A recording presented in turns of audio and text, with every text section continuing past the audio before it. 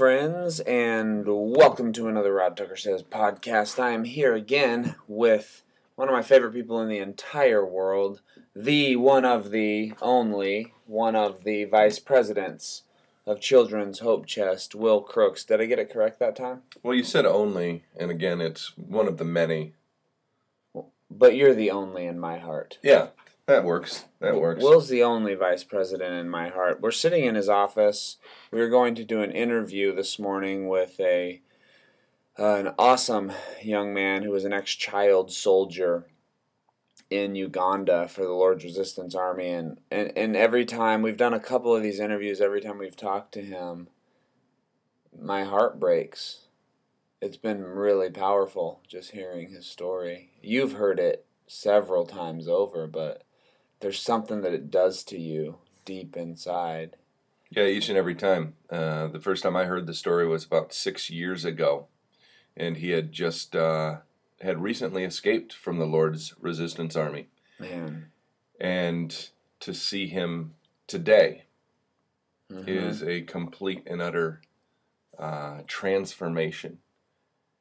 And he recently got married, had a baby, and he's been following the Lord. And I'll tell you, it is a powerful, powerful thing when you're able to escape something and live again in freedom. Yeah, I like that you use the statement following the Lord, and at the same time, sometimes I cringe a little bit because Christians who listen to people talk about the darkness that others have lived in, and then we throw a term out like, but they got saved, then us as Christians, we just shut it all off and say, oh, they got saved. Nothing else matters. But this man has been through some of the heaviest stuff that I have ever heard in my entire life. If you don't know anything about the Lord's Resistance Army or you've never heard the name Joseph Kony, I would just ask you to think child soldier. And there's even a new Netflix video that just came out called Beasts of No Nation that I would encourage you to watch without your children. But man, powerful stuff. And this man came out of that, and what I noticed in all of it was he entered into something very heavy. When we talk to him now, it seems pretty light in the sense that he's embraced forgiveness. And so you say now he's following the Lord. It's not like he's freed from hell. It's he's embraced a kingdom that is far greater than any of the darkness that he could have ever, we could ever imagine. Yeah, I think when we heard some of his story before he was even captured, is we heard he had a dependence on the Lord. Beyond going to church. For survival. Yeah. If the Lord didn't show up, he would die just based on the culture in Africa. Yeah. But he knew something was about to happen. Yeah. That day, remember? Yeah. And then when his uncle came to him, the day he was captured, and when his uncle came to him, he asked, is this a prophecy? So he followed the Lord back then. When he was captured, his language was, Lord, your will be done. Lord, protect me. Yeah. So I think when I say then he began to follow the Lord after the escape, is maybe he continued to follow the Lord because in the midst of some of the most grotesque things we've ever heard, and that he committed, that he didn't lose that relationship and was able to forgive. That's the power to me. Yeah. And that's super powerful. And what stands out to me is that he was 11. He was 11 years old. So when I say and stuff that he committed, we're talking about a deep, deep darkness that he had to come out of, and a man who had strategically manipulated many children.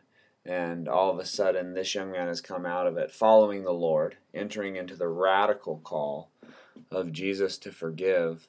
And it is just powerful, powerful, powerful stuff. So there's a little bit of a glimpse of what Will and I do on a regular basis. As we Skype people from Africa, Yeah. and we interview them about Yeah. their lives. Isn't it crazy? I sometimes struggle to forgive someone that cuts me off in traffic. I sometimes struggle to forgive the person I hold the door open for that doesn't say thank you. Mm-hmm.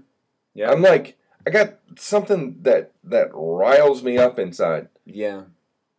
And the things that we've been talking about, the dark things that he went through, that he was a part of, and then to look at his captor and say, I forgive you. I forgive you because Christ forgave me. Yeah. That's a deep understanding. It's a deep Christ. understanding. It reminds me of Corrie ten Boom. Saw her sister killed in the Holocaust by a specific man. Years later was doing a conference on forgiveness, and that same man who had killed her sister came up and said, "Will you forgive me?" And she just talks about that 5 seconds being an eternity for her. And he stuck his hand out to shake it, and she said, "I stuck my cold, stiff hand out, and the moment our skin touched, everything inside me melted, and I had the love of Jesus for him." That's what we're talking about this morning, and I wanted to jump into, Will, Isaiah 55 with you, because I think it leads into not only this idea of forgiveness, but what makes it possible for us to embrace this kind of a lifestyle, and then our role after we've experienced that grace. So I'm just going to read the beginning of Isaiah 55. Many of you listening have heard it before, but it says, "Come, all who are thirsty, come to the waters, and you who have no money, come buy and eat. Come buy wine and milk without money and without cost." And then it just freezes me right there, because my question becomes, if God is saying, "Come all who are thirsty and all who are hungry, come all who have no money," and then he says, "Come buy, come purchase, come make an exchange with me," it makes me think, why on earth would he want us buying something if we have no money? Why wouldn't he say, come and get this for free because you don't have any money? That's one thing that happens in North America all the time. Come and get this for free because you have no money. And I prayed about it. I spent some time praying about it, and I just felt like I got this clarity on this verse that God does require an exchange. And the exchange is a very different currency than what we have in our culture and the way that we understand buying things. The exchange for God's kingdom is, you pay with your thirst, and I quench your thirst. I don't leave you thirsty. I don't give you something for free and leave you thirsty. You have to actually give me your thirst, and I will quench it. You have to give me your hunger, and I will fill you. And something like that just stands out to me, because it embraces an eternal quality that's like, what on earth is happening? And so, Christians really like this idea of spiritualizing things, and so we say, give God my anxiety and he'll give me peace. Give him my pain and he'll give me healing. Give him my abuse and he'll give me forgiveness. And those are true things, and those are things that we even witnessed with John, but it also takes on a super physical element. And I wonder sometimes if we just skip over the physical to get to the spiritual, because the spiritual is about us, because we're the ones without the physical needs. I don't know what type of thoughts you have on all of that, or if you want to go back like 10 minutes, but there's a lot packed into Isaiah 55 right here. Come to me, all who are thirsty, all who have no money, come and buy, come and purchase. I think there's two thoughts. The first thought that I have is, if you have nothing and God is inviting you to buy, you have no money, come and buy. Yeah. In other words, there's something there that is either supernatural or it's veiled to you and I. That I have something that has worth, or God is That's right, giving me something that has worth. You got it. Secondly is, I think, and I like the word exchange. Yeah. And from the beginning, there's been an exchange between God and humanity, the kingdom exchange. Yeah. There's a relationship in the exchange. There's a contract. There's a trust. There's something that is built in the exchange. Yeah. And so God is a relational God. He's not a distant God. Yeah. And so he invites us into the exchange. We move away from this concept, this very early historical concept that Plato, the philosopher, came up with, that God was the unmoved mover. He was separated from us. He was unmoved, but he would just kind of move things around, and there was no relationship whatsoever. And so we hear God say, "You have nothing. You are weak. Come to me, give me yourself, and in exchange, I will give you all of myself. But unless you can give me all of yourself, we can't do this thing, because you're not going to be able to keep all of yourself and get all of me, because it's going to be like you're still thirsty, still coming back for more, still coming back for more, still coming back for more." For me, this is a process, man. This is a tough thing, because I want to give God my spiritual thirst and hunger, and at the same time, um, I find myself still thirsty.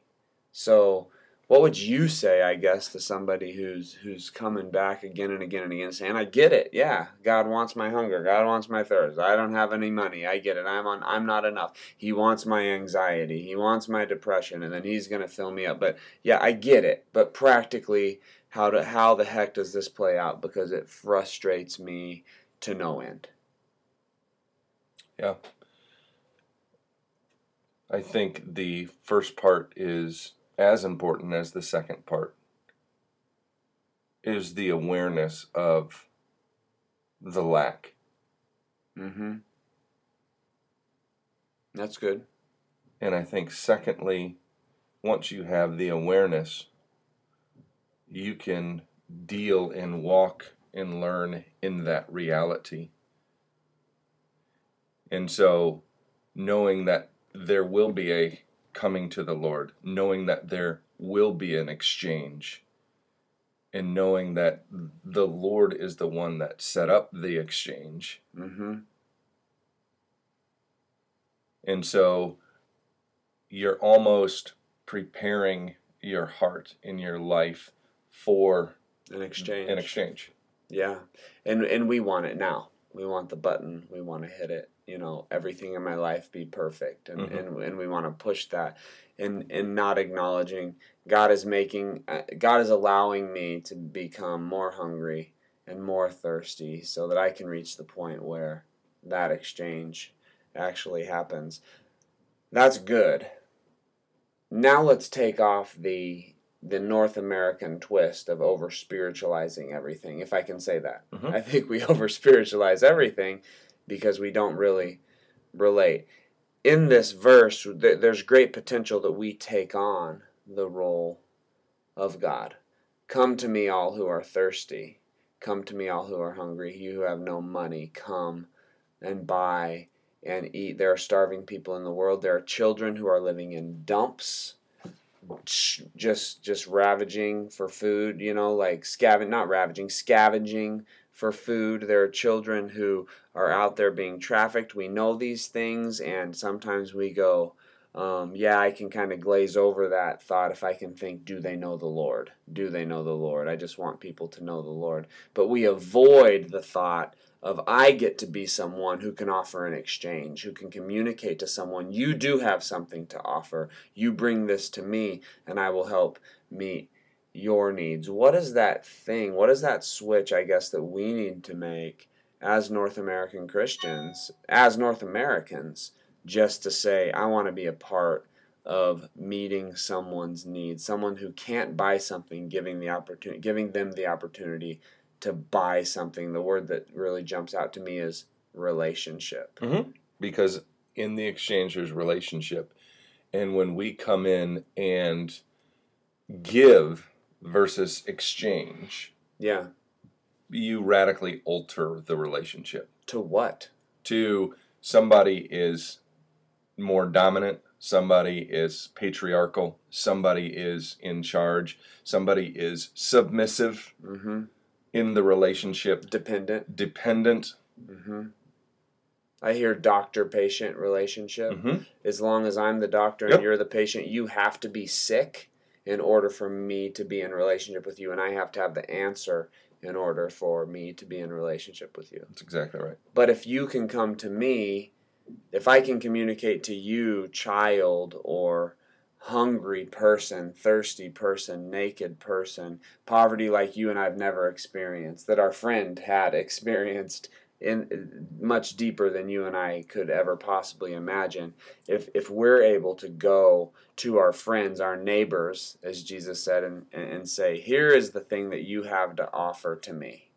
You have to offer me your life. Jesus asked for our life, and we can go to people and ask for their life. Not for like direct and just unashamed obedience, but for relationship. I want to be friends with you. I want to have a relationship with you. And out of that, your freedom will become tied up with my freedom, and I will then begin to care for you with my resources, and you'll begin to care for me with your resources. And my resources are stuff and things and money that have kept me from relationship with people, and your resources are relationship with people with the lack of the things that can actually help you survive. We're not even talking about living life to the fullest. We're just talking about survival. And when we bridge those two things together, the resources with the relationship, we can learn this huge truth about relationship that is what life is all about. Some scholars have said Genesis 1:1, in the beginning, relationship. God established that as a premise for all of creation. And so we're gaining something that is so powerful that we've been avoidant from. And all we're giving is our weak, kind of little stuff, resources, in exchange for that, which makes me think, if I can just keep rambling for 5 more seconds, that Jesus is right. And I know it's funny to say that Jesus is right when he says, I was the hungry one, I was the thirsty one, I was the naked one when you came and gave to me. At the parable of the sheep and the goats, when we're saying, Lord, where were you? And he says, when you gave a thirsty person something to drink, that was me. We're not only experiencing relationship with our new neighbors and our new friends, when we go to those places, we're experiencing relationship with Jesus. And it moves so much further and deeper than a quiet time off in my corner.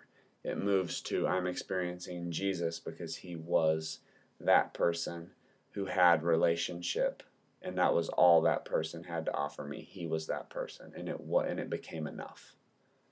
If change and transformation is the light from a light bulb, the relationship is the electricity that turns it on. And just as you said, who Jesus was, and that's where I think in the Beatitudes, that's the richness of flipping the kingdom upside down on who truly is blessed because of the presence of the Lord. And Jesus would say, come to me, all who are weary, who are burdened, and I will give you rest. For my yoke is easy, and my burden is light. And so there's an invitation for the weary and the burdened to make an exchange and to build the relationship. And Jesus dives into quoting Isaiah. Come, he's not saying, come all who are thirsty. He's saying, come to me, all who are weary and heavy laden. And in that exchange, I hear him saying, Rod and Will, acknowledge your poverty and exchange your poverty, which is garages and houses full of stuff. Exchange that. Get rid of it. Like he said to the rich young ruler, get rid of that so that you can experience relationship with someone who might need that. And when you can enter into that realm, you are all of a sudden experiencing salvation. Can I go as far as to say you're experiencing salvation based on Jesus saying, whatever you did for what your culture considered the least of these, you did for me. Mm-hmm. And again, when you do it dysfunctionally, in the non-spiritual realm, the condescending way, you need me, but I don't need you. Right. It becomes then about the giver, the one who has. It remains there. Yeah. Because if I can save or rescue, then who's the hero in the story? You are. That's right. I am. Yeah. And that's why exchange levels the playing field. You have something that I need. I have something that you need. Right.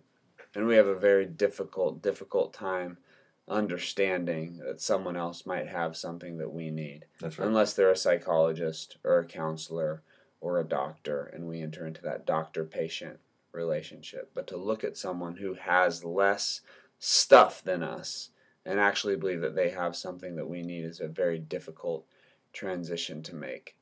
So the challenge for us, I guess, today, Will, thank you so much for being a part of this, is to recognize our own poverty, that we are the thirsty ones and we're the hungry ones.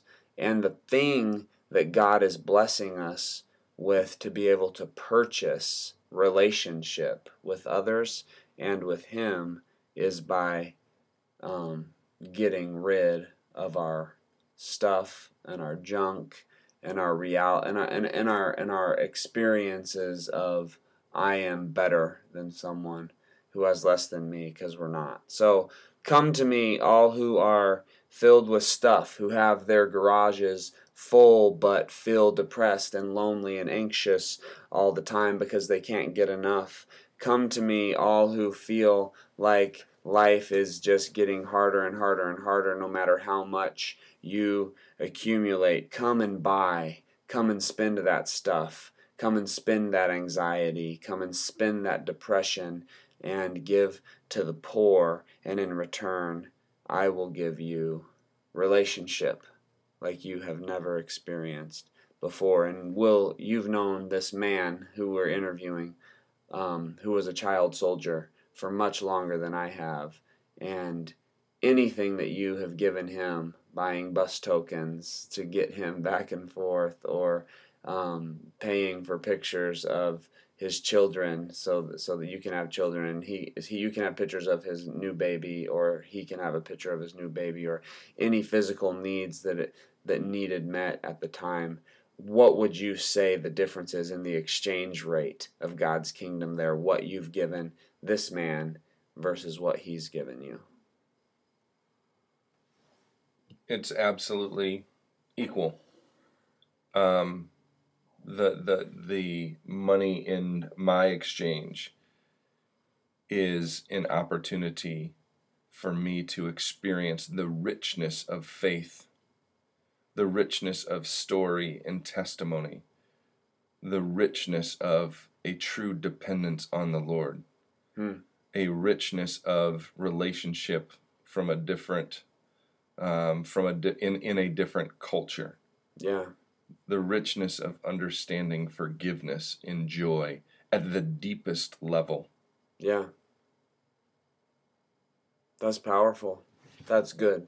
And for me, it's like, if I can gain relationship and get rid of stuff, then I can truly begin to embrace this idea that Jesus says, my yoke is easy and my burden is light, because you don't have all this stuff that you got to carry around with you that causes anxiety and that causes depression and that causes stuff. You don't have to carry it around with you anymore, but instead you get to experience relationship in its purest form with someone who just loves you. And at the end of time, you'll realize that that hungry person, that thirsty person, was actually me, was actually Jesus himself. That's right. We're talking about the gospel.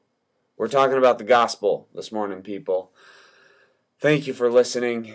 You guys are awesome. Try to get another Rod Tucker Says podcast up next week. If you want to know anything about what's going on, check on the Rod Tucker Facebook page or Twitter or, some weird new social media site that pops up that I haven't figured out how to use. And honestly, if you really want to get involved in a relationship with a child that can offer you so much more, in my opinion, than what you could offer them resource-wise, in giving you relationship and unconditional love, I would challenge you to go to hopechest.org. Is that it? Hopechest.org. And just start a relationship with a kid. We're not talking about just sponsoring and money. We're talking about letters and maybe potential visits.